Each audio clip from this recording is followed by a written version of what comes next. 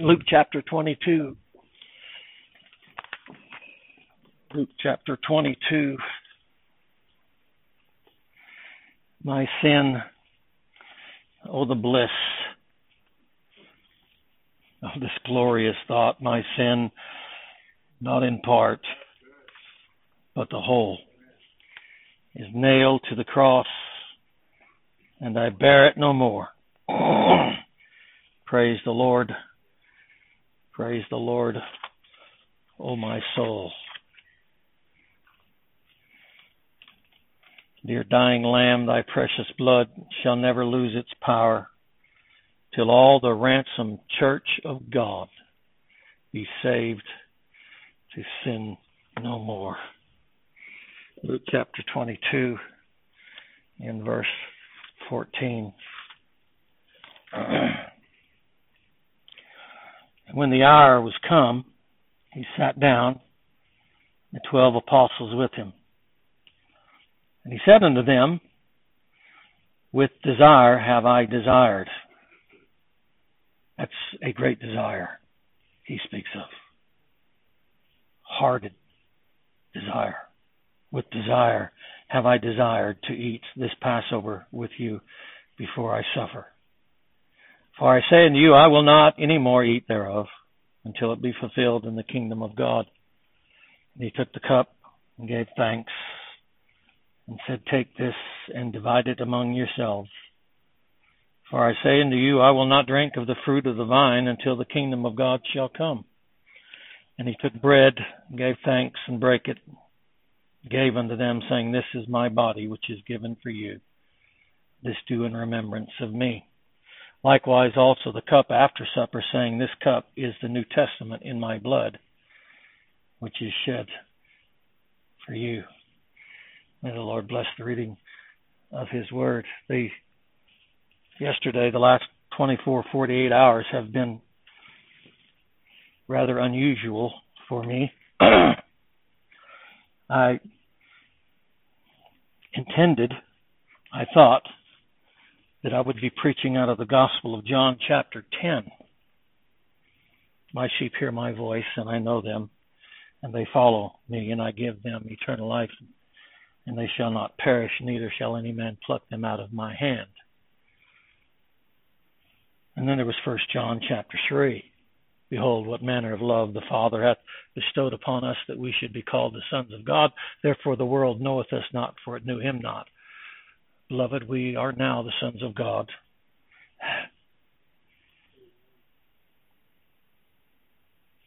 Those are mighty scriptures. Oh, and sometimes as a pastor, you're pulled between all those wonderful truths. Yesterday, all day, the Lord just kind of took those verses away from or out of my heart and kind of just left me there alone. I told my wife yesterday, I said, I don't know why, but I feel very depressed today, very down today. And all day long, I struggled with the Lord in prayer. And he brought me back to this verse that I've preached on so often, I've read so many times, and the significance of the Lord's Supper. And he made me feel and sense my own unworthiness and sinfulness.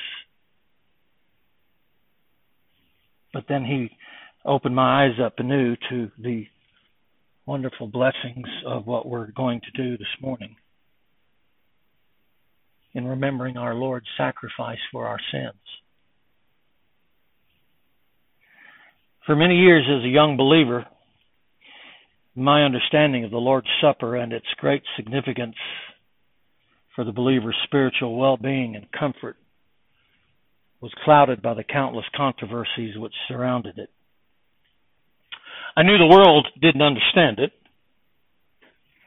and that Satan despises it, but that those who profess to know Christ would be themselves the cause of so much confusion and controversy surrounding this great ordinance, beloved, for years greatly troubled me. Even today, the confusion and controversy surrounding this glorious ordinance continue. For that which was first intended to unite, comfort, and strengthen the believer's faith, hope, and confidence in Christ is now in the hands of many professing believers an ordinance of division, controversies, and schisms. It's unbelievable what man, even in his best state, can do with the truths of God when he's left to himself. We distort the most simplistic things of Christ.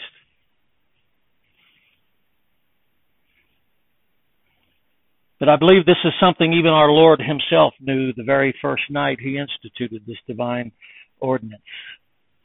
I believe leaving example for every generation of true believers.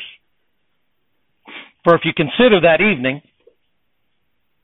the circumstances surrounding our text, one would betray him, one would deny him thrice, and all would forsake him.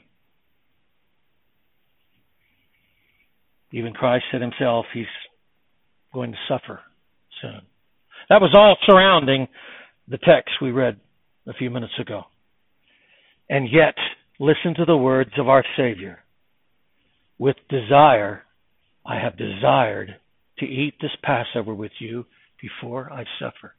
In spite of the fact that one shall betray me, one shall deny me thrice, and you all shall forsake me, I still desire to eat this Passover with you before I suffer.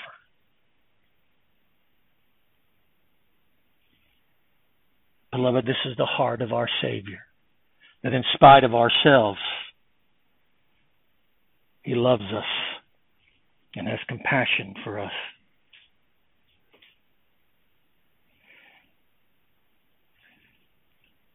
And I think and I believe with my heart this morning it is imperative for us to understand and believe the great significance Christ himself places on this ordinance.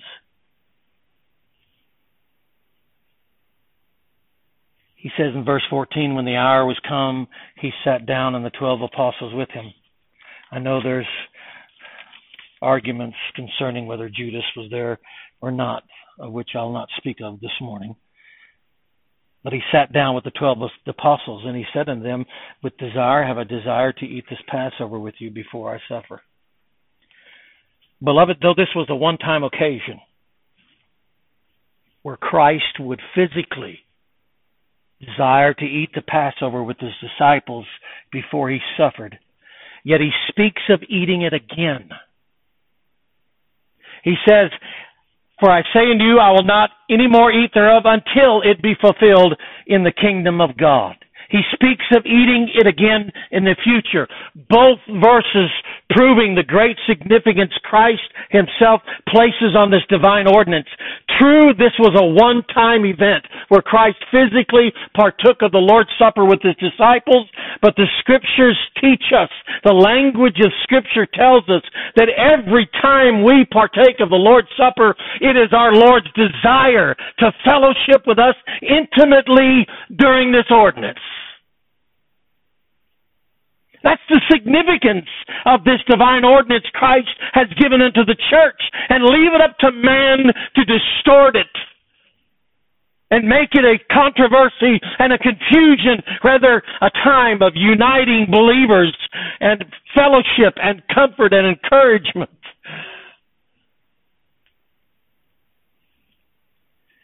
Though Christ is not physically present, the bread is not his body, nor the cup his blood. Surely by faith, dearly beloved, the believer knows that Christ is spiritually present.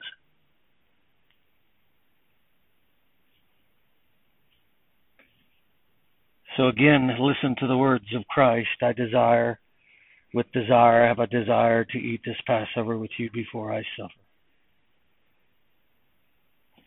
Do you not think the Lamb of God desires that same desire every time we meet and partake of the Lord's Supper? Do you see why the world hates it so much and Satan despises it? Because though we realize there's no power in the bread, no power in the cup, yet it is Christ himself who desires to fellowship with us during this time. May we, as God's people, not get caught up in all the controversies and confusion, but may we, as God's people, desire, like Christ, to fellowship not only with one another, as I'll show you in a few minutes. There's no real Lord's Supper without the fellowship of the saints. It's part of it. Why do you think he took them apart out of the world and took them up to an upper chamber and closed the door? This is something intimately for you and me, for Christ and the believers. It's one of unity and love and compassion, in spite of the fact that we all have weaknesses, in spite of the fact that one shall betray me, in spite of the fact that one shall deny me thrice, in spite of the fact that you'll all leave and forsake me this night. This ordinance is about Christ, but it's also about the fellowship and union of the believers partaking in that ordinance with Christ.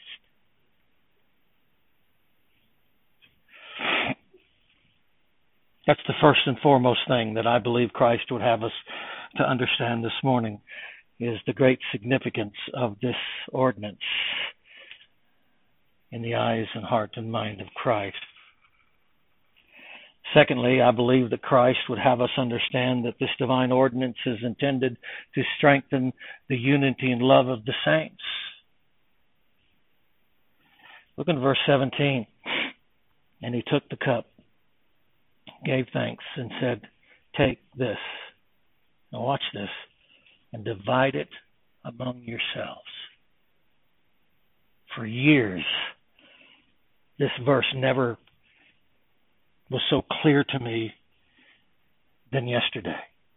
Take this and divide it among yourselves. Listen to the words of our Lord. You take this and divide it amongst yourselves. You take this bread, which is to be remembrance of my broken body for you. I want you, as a body of believers, as assembled believers, I want you to take it and divide it among yourselves, that we might be one as Christ's church. Divided among yourselves. It signifies unity and love and compassion that the believers should have, not only for Christ, but also for one another in the presence of Christ. Divided among yourselves. We're all part of this.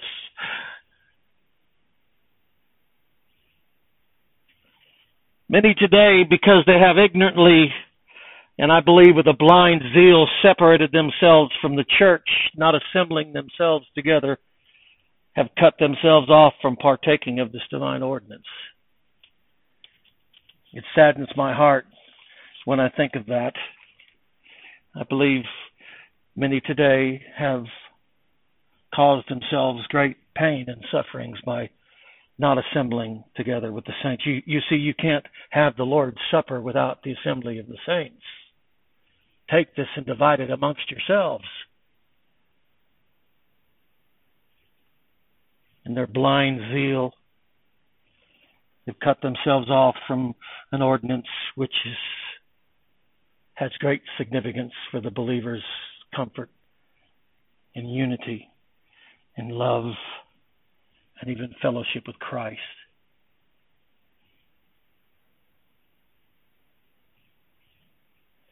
Though we partake of the Lord's Supper in remembrance of Him, yet it is in the assembly of the saints, in the fellowship of brothers and sisters, that such a blessed and divine ordinance is to be practiced and done.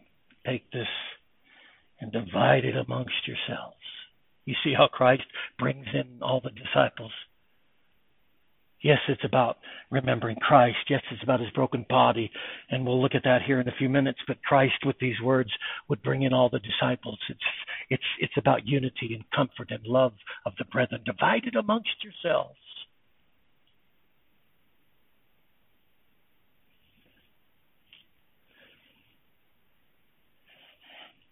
In verse 8, he tells John and Peter in preparation for it, he says, go and prepare us the Passover, that we may eat.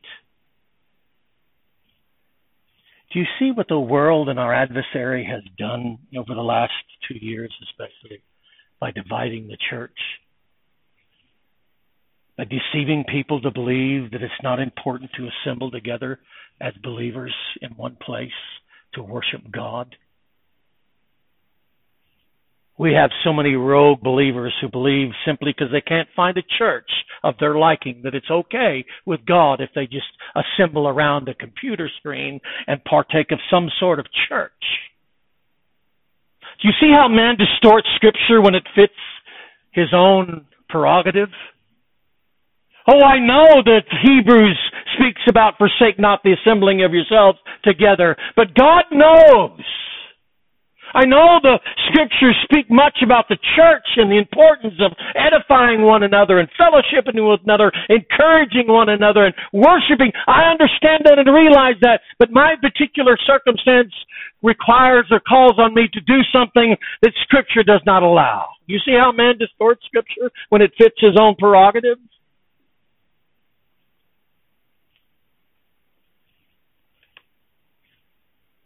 Go and prepare us the Passover that we may eat. Take this and divide it amongst yourselves.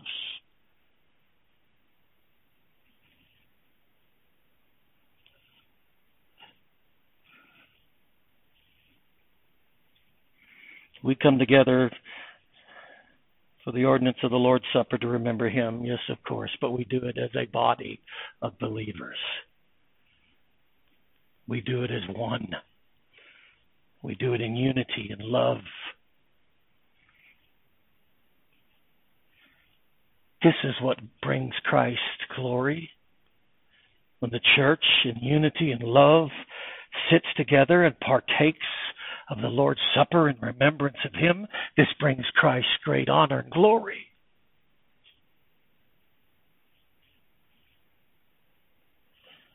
May we, like Christ, desire to eat the Passover with one another as God's people.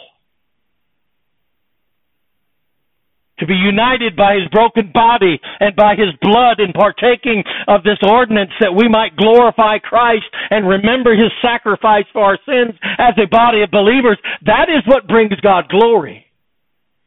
And it gives us so much spiritual blessings if we look at it by faith, if we truly understand it.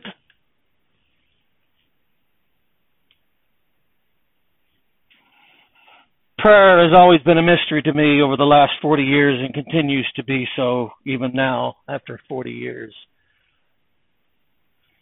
And yet if you ask me, I still believe that the Lord's Supper still has a great mystery to it that many of us have yet to see and believe and understand.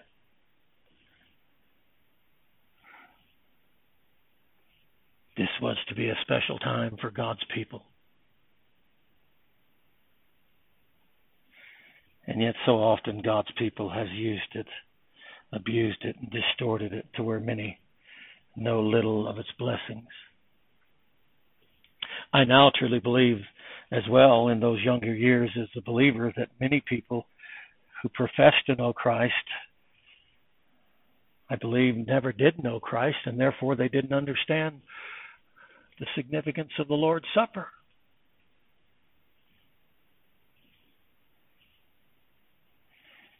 Let us always be reminded it's a special time for God's people.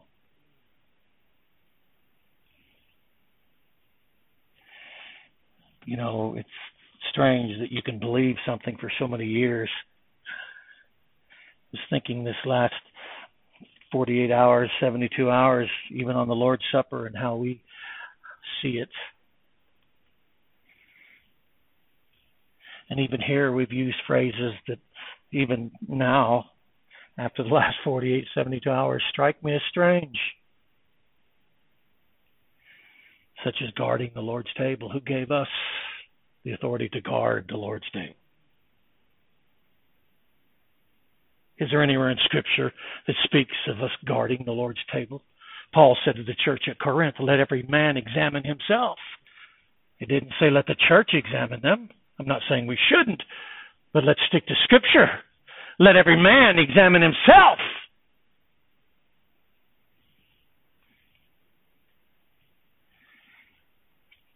We've intertwined so much of man's laws and regulations and institutions into Scripture sometimes that we lose sight of Scripture only, sola scriptura. And we kind of combine it with our own thoughts and our own devices and our own opinions. Let us be careful that we're not guilty of doing that.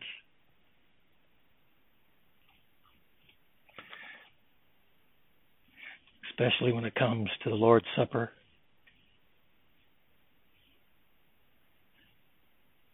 That's two things. The third thing, and this is the most significant of all three. What is the divine purpose for partaking of the Lord's Supper? What's the divine purpose of our partaking of the Lord's Supper? Look in verse 19 and 20. And he took bread and gave thanks and brake it and gave unto them, saying, This is my body. This is my body which is given for you. This is my body which is given for you. He's referring to what he's fixing to suffer, the sacrifice. Here's my body. This bread is a symbol of my body. Paul would even say in Corinthians, my broken body. It's broken for you. This is my body, which is given for you. This do in remembrance of me. Likewise, also the cup after supper, saying, This cup is the New Testament, my blood, which is shed for you. Now mark those two phrases. This is my body, which was broken or given for you. Remember this, my broken body. This cup is the New Testament of my blood, which I shed for you. So the significance Christ is saying is, remember my broken body and remember my shed blood. Every time you partake of this ordinance, remember my sacrifice on Calvary. Remember what I suffered on Calvary for your sins. The wrath of God was laid upon me. Your sins were laid upon me. And I suffered the punishment of all your sins. My body was broken. My blood was shed. You need to remember that. Every time you partake of the Lord's Supper, remember my broken body and my shed blood.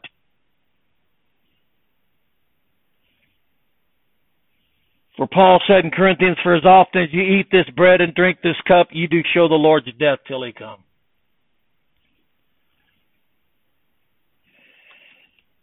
His broken body, his shed blood, his death. Beloved, why are these things so important to remember? If man wrote Scripture, they'd probably say, remember me being raised from the dead. My victory over the grave. My ascending up into heaven. But the Lord's Supper is different from that. It doesn't look to anything towards his ascension, his resurrection. He says, I don't want you to see that in this ordinance. I want you to see my broken body. I want you to see my shed blood. I want you to remember my death until I come. Why are these things so important for the believer to remember? And why is such remembrance of such things to be seen in our participation of the Lord's Supper as believers?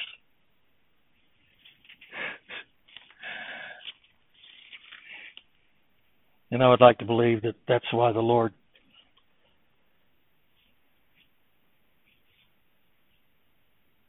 brought me to a great despair yesterday. I was troubled and depressed. And it was as the Lord took me to Luke 22 and says, yes, you're troubled and you're distressed and you're discouraged and even depressed. But in partaking the Lord's Supper, I want you to remember one thing. I want you to remember the sacrifice I fully paid for all your sins. And that no matter what happens, in this present life or in the next. My sacrifice has paid your price in full.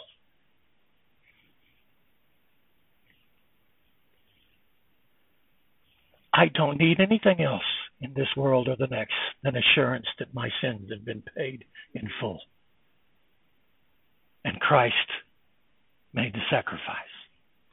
Beloved, in all our struggles, our persecutions, our afflictions, and our trials, beloved, nothing troubles the true believer more than the guilt and shame of our own sins. For this the world would ever hold before us. For this Satan himself would ever be accusing us. And for this our own hearts and conscience would continually condemn us.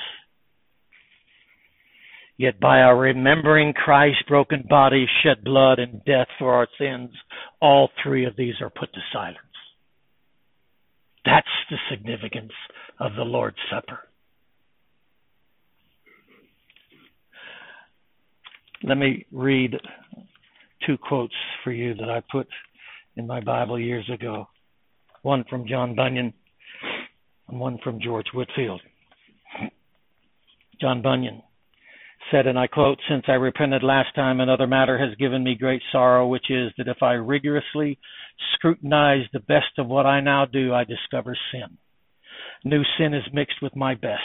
For this cause I cannot but conclude that in spite of how self-conceited and imaginative I am towards myself and my work, even if my past is without blemish, the sins which I committed one day are enough to put me in hell, if it is not because of such a great Savior can save such a sinner like me." End of quote. George Whitefield, I quote, "In all the duties which we fulfill, there are corruptions mingled in them. Should Jesus Christ accept us according to our works, after we have repented, our works would surely condemn us. For never can we offer a prayer as perfect as the moral law of God demands. I do not know how you think, but I can say I cannot pray. I can only sin. I cannot preach to you or to other people. I can only sin. I'm forced to confess even my repentance needs to be repented of. Even my tears need to be washed in the precious blood of my Savior, of my Redeemer. Our best works are but the finest sins." End of quote. What is the significance of remembering the broken body, the shed blood, and his death? It's to remind us constantly that our sins have been paid in full. Satan may devise things against us. The world may hate us. But the greatest enemy we have, like Luther said, lies within our own bosom. It's our own heart and conscience. Beloved, nothing can silence the conscience of a guilty sinner except the blood of Jesus Christ. Some today would claim it to be unbiblical, even sinful, to confess our sins as true believers. That if Christ has forgiven you at salvation, there's no more need to confess any sins anymore.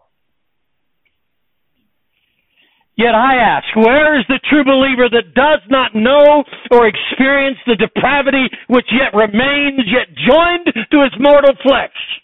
Where is the true believer that does not know the depravity of his own heart, even though he's assured he's been saved by Christ? We are confined to this mortal flesh, which is full of corruption.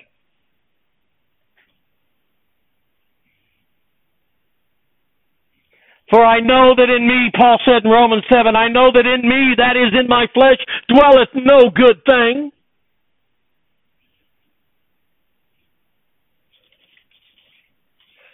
If we say that we have no sin, 1 John says, we deceive ourselves and the truth is not in us. If we confess our sins, he is faithful and just to forgive us our sins and to cleanse us from all unrighteousness. If we say that we have not sinned, we make him a liar and his word is not in us. Beloved, the believer's confession of sins is not to avoid any penal judgment. Listen to me. For Christ has paid the full price for our sins. When we as believers feel and sense our sins and we come before God, confessing them humbly before God, it's not that we may avoid penal judgment. Christ has taken care of that. We understand that. But it's part of Christianity. It's part of maturing. It's part of purification. It's part of sanctification. It's not to merit any favor with God, but it's a vital part of true Christianity and the divine evidence. This is most important. It's vital part of true Christianity, and it's the divine evidence of God's grace working in our hearts.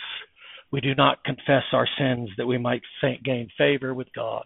We confess our sins that we might keep fellowship with God.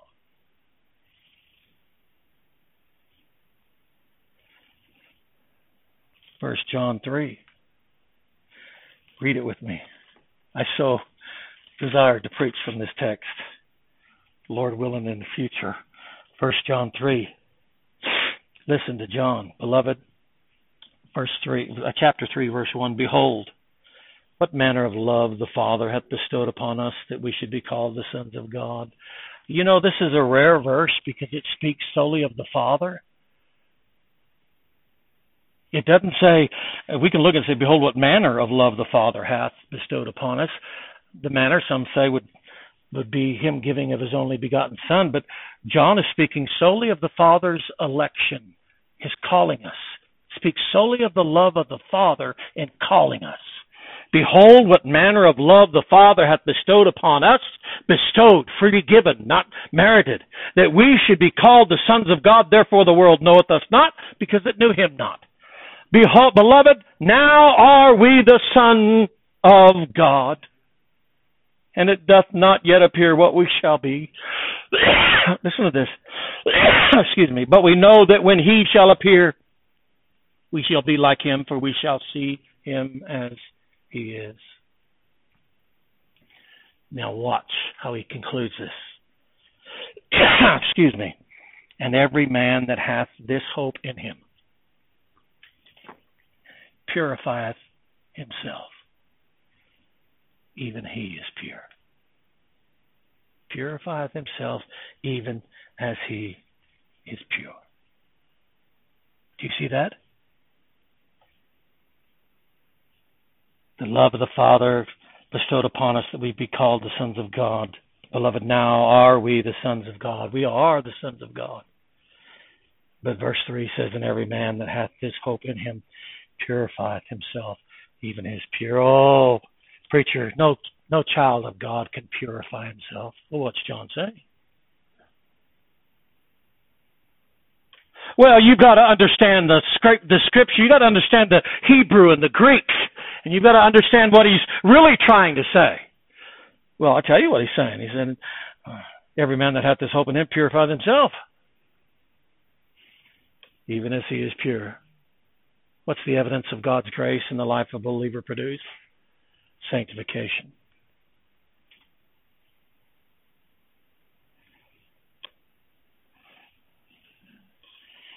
The psalmist said in Psalm 32:1, blessed is he whose transgression is forgiven, whose sin is covered. Now we know, hopefully, that Psalm 32 is written in light or in the shadow of Bathsheba, David's sin. But have you ever noticed David doesn't say, blessed is he whose transgressions are forgiven, whose sins are covered. He said, blessed is he whose transgression is forgiven, whose sin is covered. David's basically confessing his sin. Bathsheba. Oh, a believer confessing his sin is not unbiblical. It's very biblical. If we know anything about the love, mercy, and grace of Christ, it's evidence of God's grace dwelling in our hearts. It's not to merit any favor. Yet, what I want you to see this morning, I wanted you to understand that, but what I want you to see this morning is the purpose of the Lord's Supper. In closing, I want to bring this back to your attention again so that you can see this. I want you to understand this. You have to, God willing, understand this.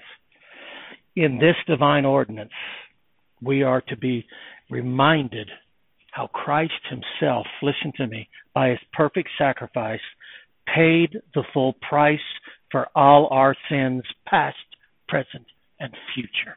This ordinance is to remind us that whether we have sins of the past, sins of the present, and even the sins of our future have all been paid for already.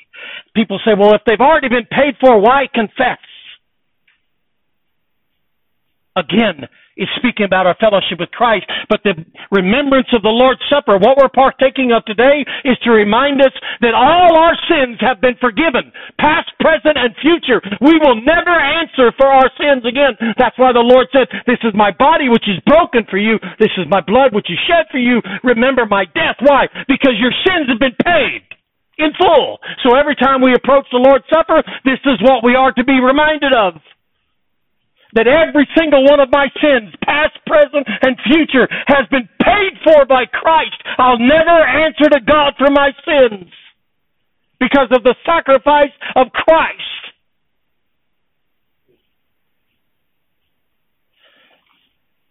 John chapter 10, the other verse that I've been wrestling with about preaching. John chapter 10, 2 verses and I'll close. John chapter 10. The sheep pastor. This is an amazing pastor. I wanted to preach on verses 27 to 30, and it was like jumping into a raging river. And it was like, I can't jump into verse 27 and forsake the first 26 because I think we'll all drown if I did, because there's amazing passage of Scripture in this whole entire chapter about his sheep and them knowing his voice and him knowing them. It's intimacy. But listen to what our Lord says. Let's start in verse 26. He speaks to the Pharisees here. But you believe not, because you're not my sheep, as I said unto you. Now watch this. My sheep hear my voice.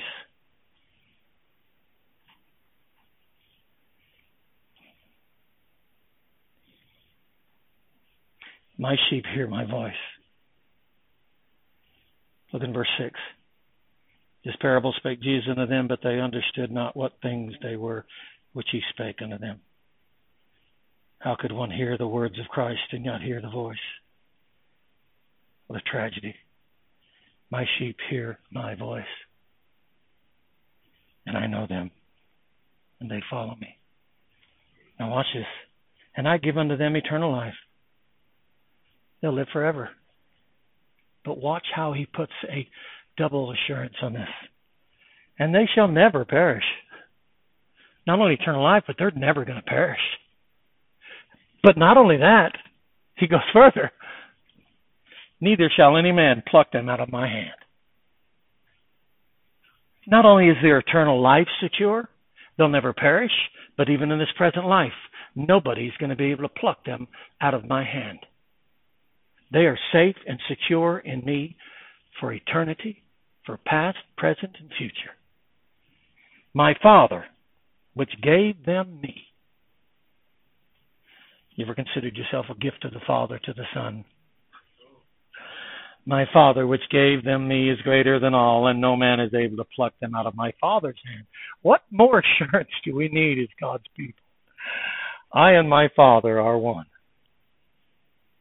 I've given them eternal life, and they shall never perish, neither shall any man pluck them out of my hand. They hear my voice, and I know them, and they follow me. What intimacy have we with Christ? This is eternal life, that they might know thee, the only true God, and Jesus Christ, your Son. Last verse, Hebrews chapter 10.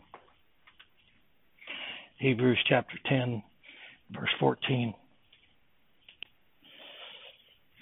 And we could look at more, but Hebrews 10:14. For by one offering he hath perfected forever them that are sanctified, whereof the Holy Ghost also is a witness to us.